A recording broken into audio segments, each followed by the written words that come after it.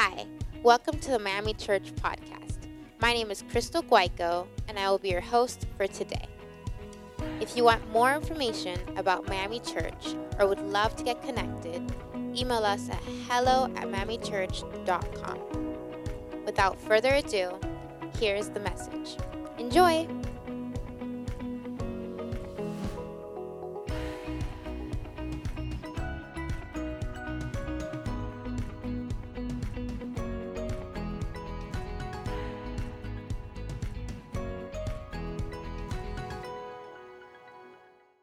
I read a report this week that 11% of pastors self-report that they feel competent in doing their role of a pastor right now in the midst of everything that's going on in the world. Also read another report that said about half of those pastors want to quit. I'm not quitting, but hey, go ahead and do pray for your pastor and his family. That would be great. But here's what I know, and I have this a report here right in front of me. So this year has placed some new strains on you and on me and really everybody. It's on relationships, and it's like everybody I know is struggling. And you're struggling to some degree, and I'm struggling to some degree. And now more than ever, this pandemic, what we're facing in the world with some of hate and racism, and it's election year, all of this is affecting you and it's affecting me. Here's some things that are being affected. Here, I'm reading this report in front of me. It says, mental health has reached crisis levels. Now, anxiety and depression aren't new, but the reach of these interior life challenges is even wider today than it was before the pandemic. I mean, hope for the future is plummeting, and reasons for anxiety abound. I mean, how do you get out of bed when you've just been laid off? I mean, how do you go get groceries when you feel like you're walking around and everybody's going to infect you with the virus? 2020 has amped up the volume on all the things that we humans worry about, and it's added new ones too. Mental health has reached a crisis level. The second thing the report talked about is the gnawing problem of loneliness is growing. The emotional challenge that we face is that there's unprecedented levels of loneliness. Now, this has been growing in our society for a while. But a recent survey says that 50%, like half of people, say they are lonely or they experience lonely or they feel lonely on a weekly basis. Loneliness defines our times. We're more connected, but we're more disconnected than ever.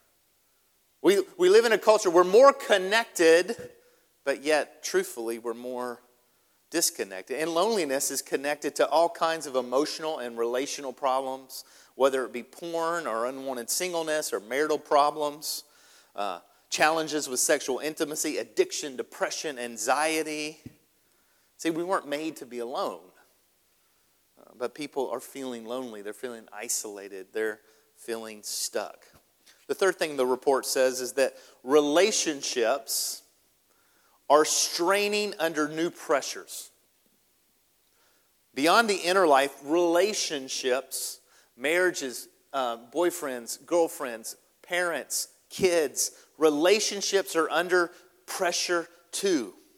Now that the world has shrunk, right? Now that the world has shrunk to the size of your apartment or to the size of your house, married couples are navigating whole new sets of challenges. And it's just practical, everyday problems that are exacerbated. Financial strain, working from home, cleaning the house. Can you imagine? I have 3 young kids. When they're home all day, how hard it is to keep the house clean. It's impossible.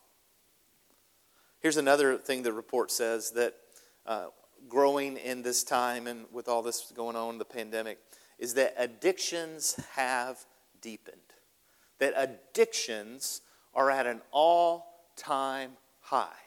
Now again, many of us have struggled with addictions before the pandemic, But right now, statistics tell us that addictions are at an all-time high. Pornography, drugs, alcohol, other addictions are at an all-time high. Now, I want to pause here. When I was a kid, they used to say, I want to interrupt this regularly scheduled program. I want to pause here and just pray. Okay, because I want you to know that you're not alone.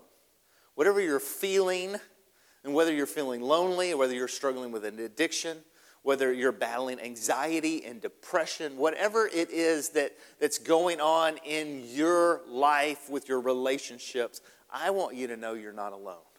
And that I love you, and that I feel a lot of the same challenges that you're feeling.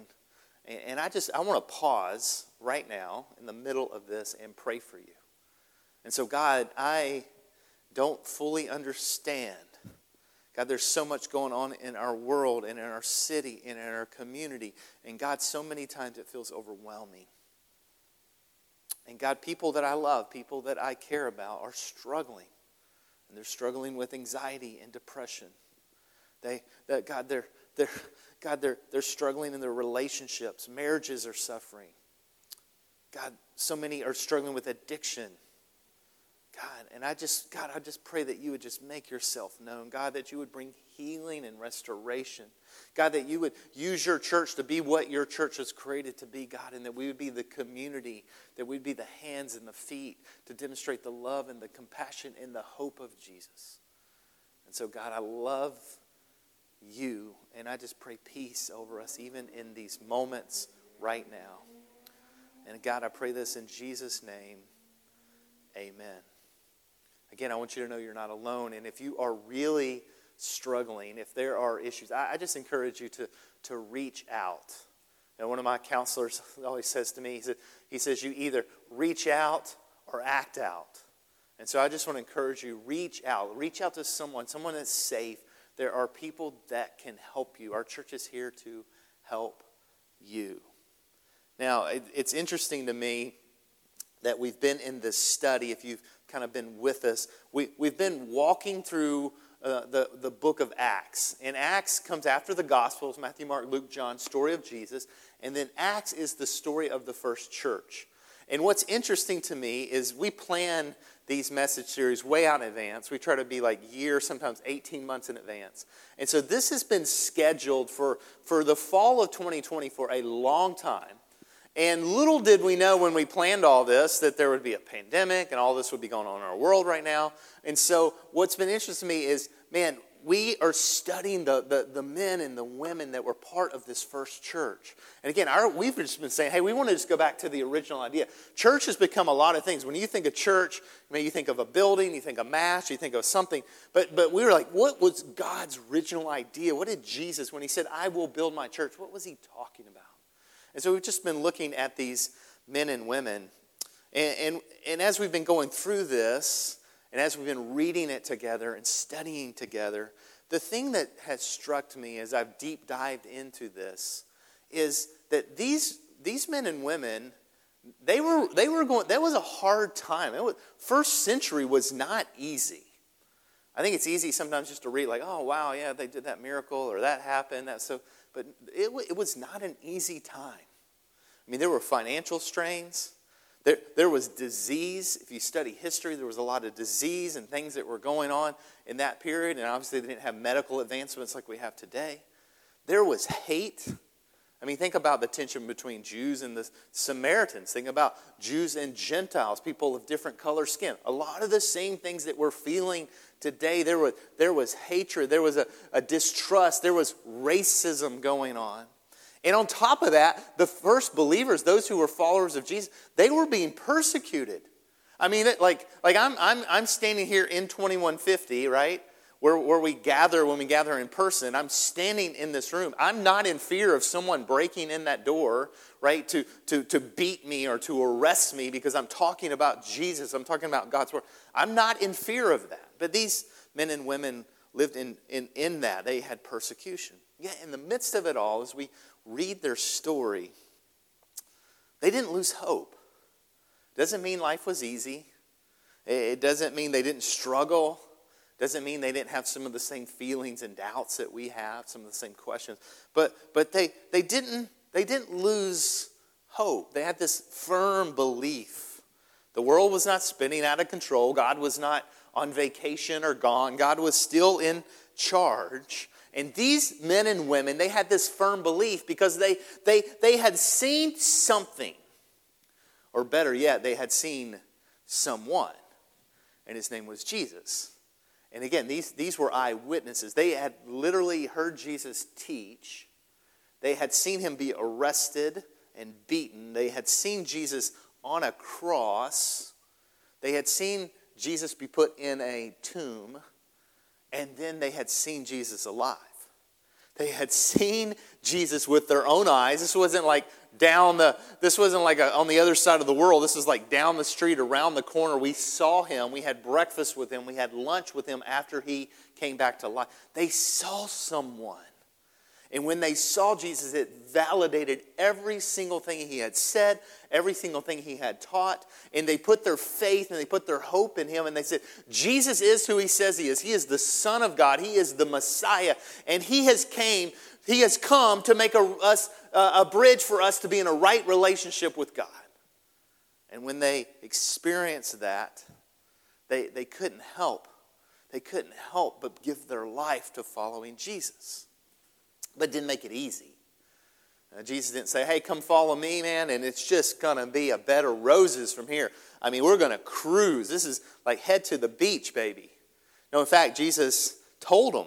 He said, listen, John 16:33, he says, I've told you these things so that you can have peace because of me. He says, in this world you will have trouble, but be encouraged because I have won the battle over the world. He says, you will. It's not like, oh, maybe a little rough there.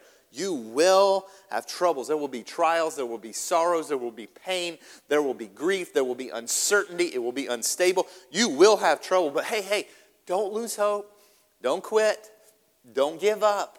Don't get discouraged because what? Ultimately, I have given you peace. I love how the writer John said it. He says, you can have peace because of me. You can have peace because of me. You know, I was with this guy this week, and it's a good example of this. And I know him, and I know his story, I know his life, and honestly, his life is not easy right now. It's not easy. Like if you just saw the circumstances of his life, it is not easy. There's financial strain. There's relational strain, and his life is not easy. But yet when I'm with him, there's a certain peace. Now, he doesn't have his head buried in the sand. He's not in denial. But he realizes, you know what, life's hard. There are some challenges. But when you're with him, when you're sitting with him, when you're talking with him, he's at peace. What is that? This peace. If you look at his circumstances, you say there's no way there should be peace, but yet if you see his demeanor, there's peace. Jesus says there can be peace. In the midst of all of this, there can be peace because of me. Friends, do you need peace today? Do you want peace? I mean, is there so much turmoil? Is there so much stirring inside of you? Do you want peace? Paul calls it the peace that passes human understanding. Like it doesn't make sense. It doesn't make common sense. Peace that passes human understanding. You need that kind of peace today? Friends, because of Jesus, you have the opportunity to be in a right relationship with God. And Jesus, if he were physically standing here today, he would say, friends, just give me your life. Come follow me. Surrender to me. Come be my disciple. Come be my follower. And friends, we can go on this journey together. And in the midst of it all, it will be hard. You will have trouble, but you can find peace. Peace for your soul. Now, we're in part 10 of this, and we've just been going through Acts chapter by chapter, right? And just chapter 1, and now we're in chapter 10. And we've been going through this, and so we come to chapter 10.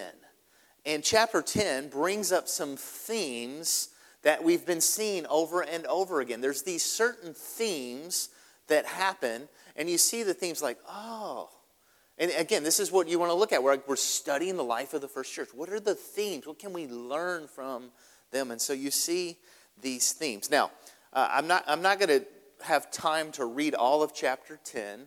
In fact, I'm not going to have time to deep dive into it as much as I want to today. But don't. That's okay. We're going to come back in a couple of weeks to Acts 10 in a message that I'm working on for like 3 weeks from now on Acts 10. And we're going to pull out some of the things that I'm not going to be able to pull out today. There's so much here.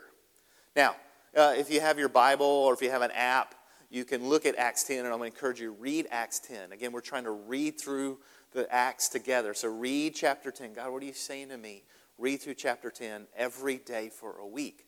Now, but if you were to read it, you're going to see some themes. There's a guy named Cornelius. He's a Roman commander, and he has this vision.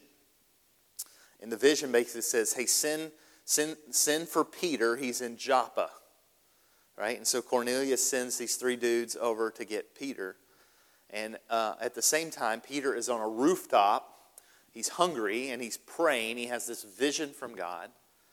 And these 3 dudes arrive.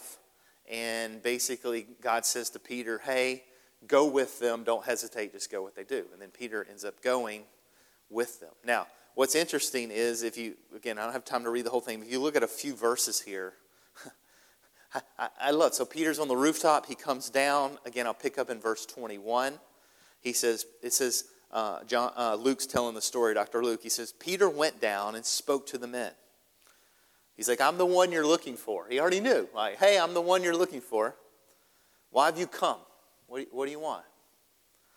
Verse 22 says this. It says, the men replied, we have come from Cornelius, the Roman commander. He's a good man. He worships God. And all the Jewish people respect him. A holy angel told him to invite you to his house. Then Cornelius can hear what you have to say. So then Peter invited the men into his house to be his guest. Right? And the story goes. But there's some themes here. Right? You see this in Cornelius. You see this in Peter. You see this in the previous 9 chapters that we've been reading. Is there are women, there are men who are seeking. They're seeking. And they have this belief. They have this real faith because they saw someone. And they saw him. And they have this posture or this position of following, of listening. Again, we've talked about this a lot. We talked about this last week in 9. But you just continue to see this theme. And they're seeking divine direction. In fact, one version of this, of Acts 10:22, says it this way. It says that he's a good man and that the angel gave him divine direction. And could you use some divine direction in your life?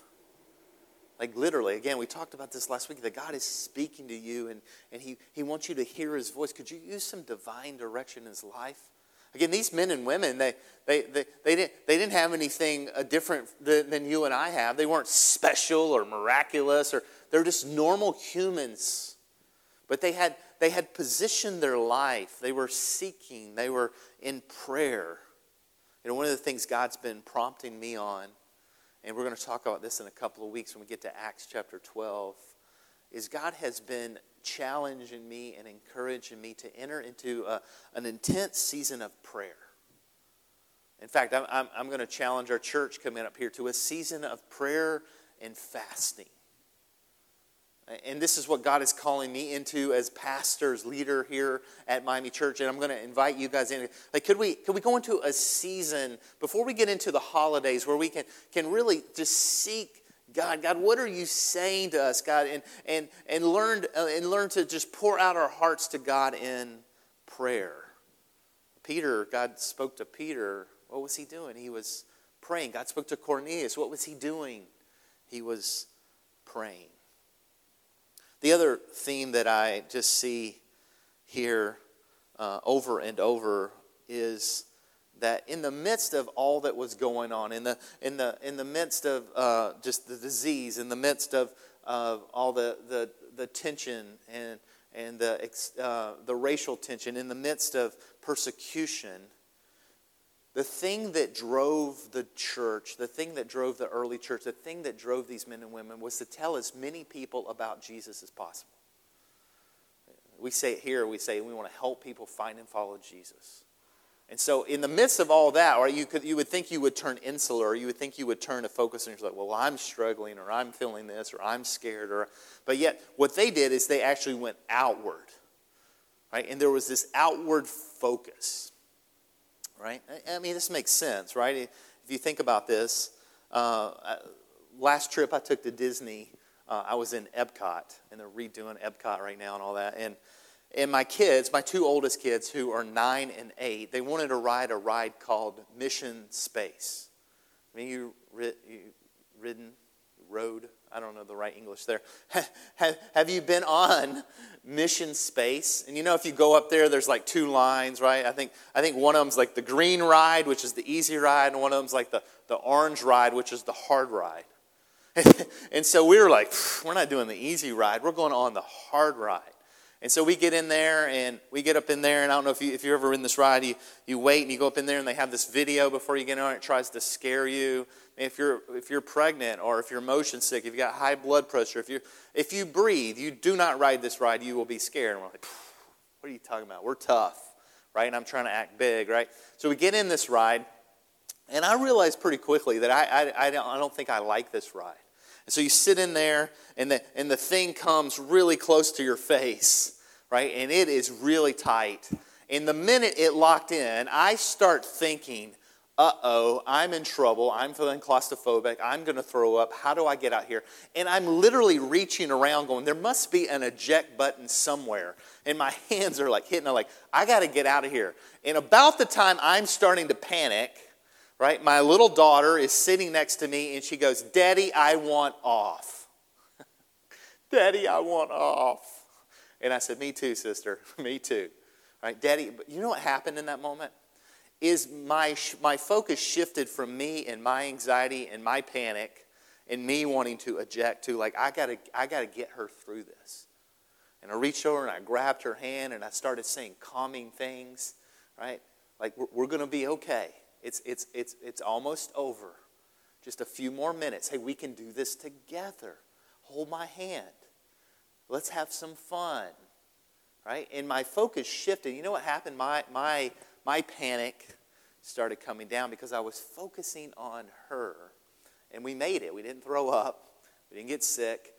I'll never ride the ride again, but we made it, right? There's something that happens, right, when you turn your focus. So here was this early church. And they were facing all of it. It was not easy, friends. Their life was not easy.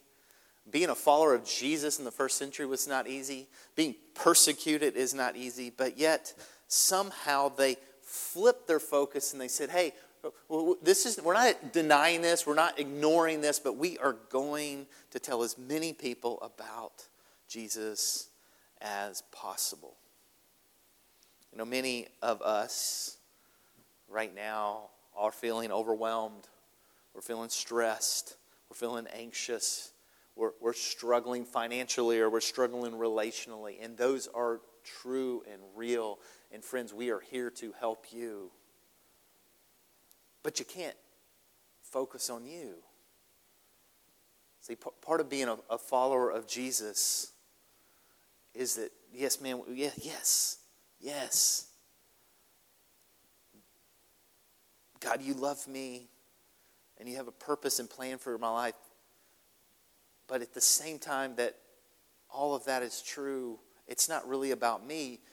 God, you love me, and you've got a purpose and plan for my life, not for my sake, but for the sake of others. And that's what these men and women got. Is God has a purpose. God has a plan. And God loves you, and you were created on purpose, with purpose, for a purpose. But ultimately, your purpose your gifts, your talents, who you are, how you're created. It's not for you. It's so that you can be the hands and feet of Jesus. It's so that you can be a conduit of grace and of love and of hope and of compassion. And Jesus was the ultimate model of this. Jesus came and Jesus took care of himself. He took time away and he prayed and he got alone with God and he did things. He had rhythms in his life that took care of himself. But ultimately, Jesus was here. Why? Jesus was here, right, to tell other people that they can be in a right relationship with God. And friends, our church, why are we here? Man, I love our church. I love our people. I love community. I love being together. And those are all great, and we need to embrace and enjoy those. But ultimately, friends, we exist to help people find and follow Jesus. People that are far from God, that desperately need peace, that desperately need hope, that desperately need to know and be in a right relationship with Jesus. And then, friends, once we are followers of Jesus, to be on a path to being who God created us to be, to reach our maximum kingdom potential. Man, I love you, and whatever you're feeling, whatever you're struggling with, we are here for you. We want to pray for you, but I want to remind you today that your purpose, that your calling, that your gifts are so much bigger than just you. Thanks so much for listening today. We would love to hear from you. You can always reach out to us on our social media channels or send us an email at hello@miamichurch.com. Also, be sure to subscribe because you don't want to miss out on any future conversations. I hope our time together inspired you to take your next step in your faith journey.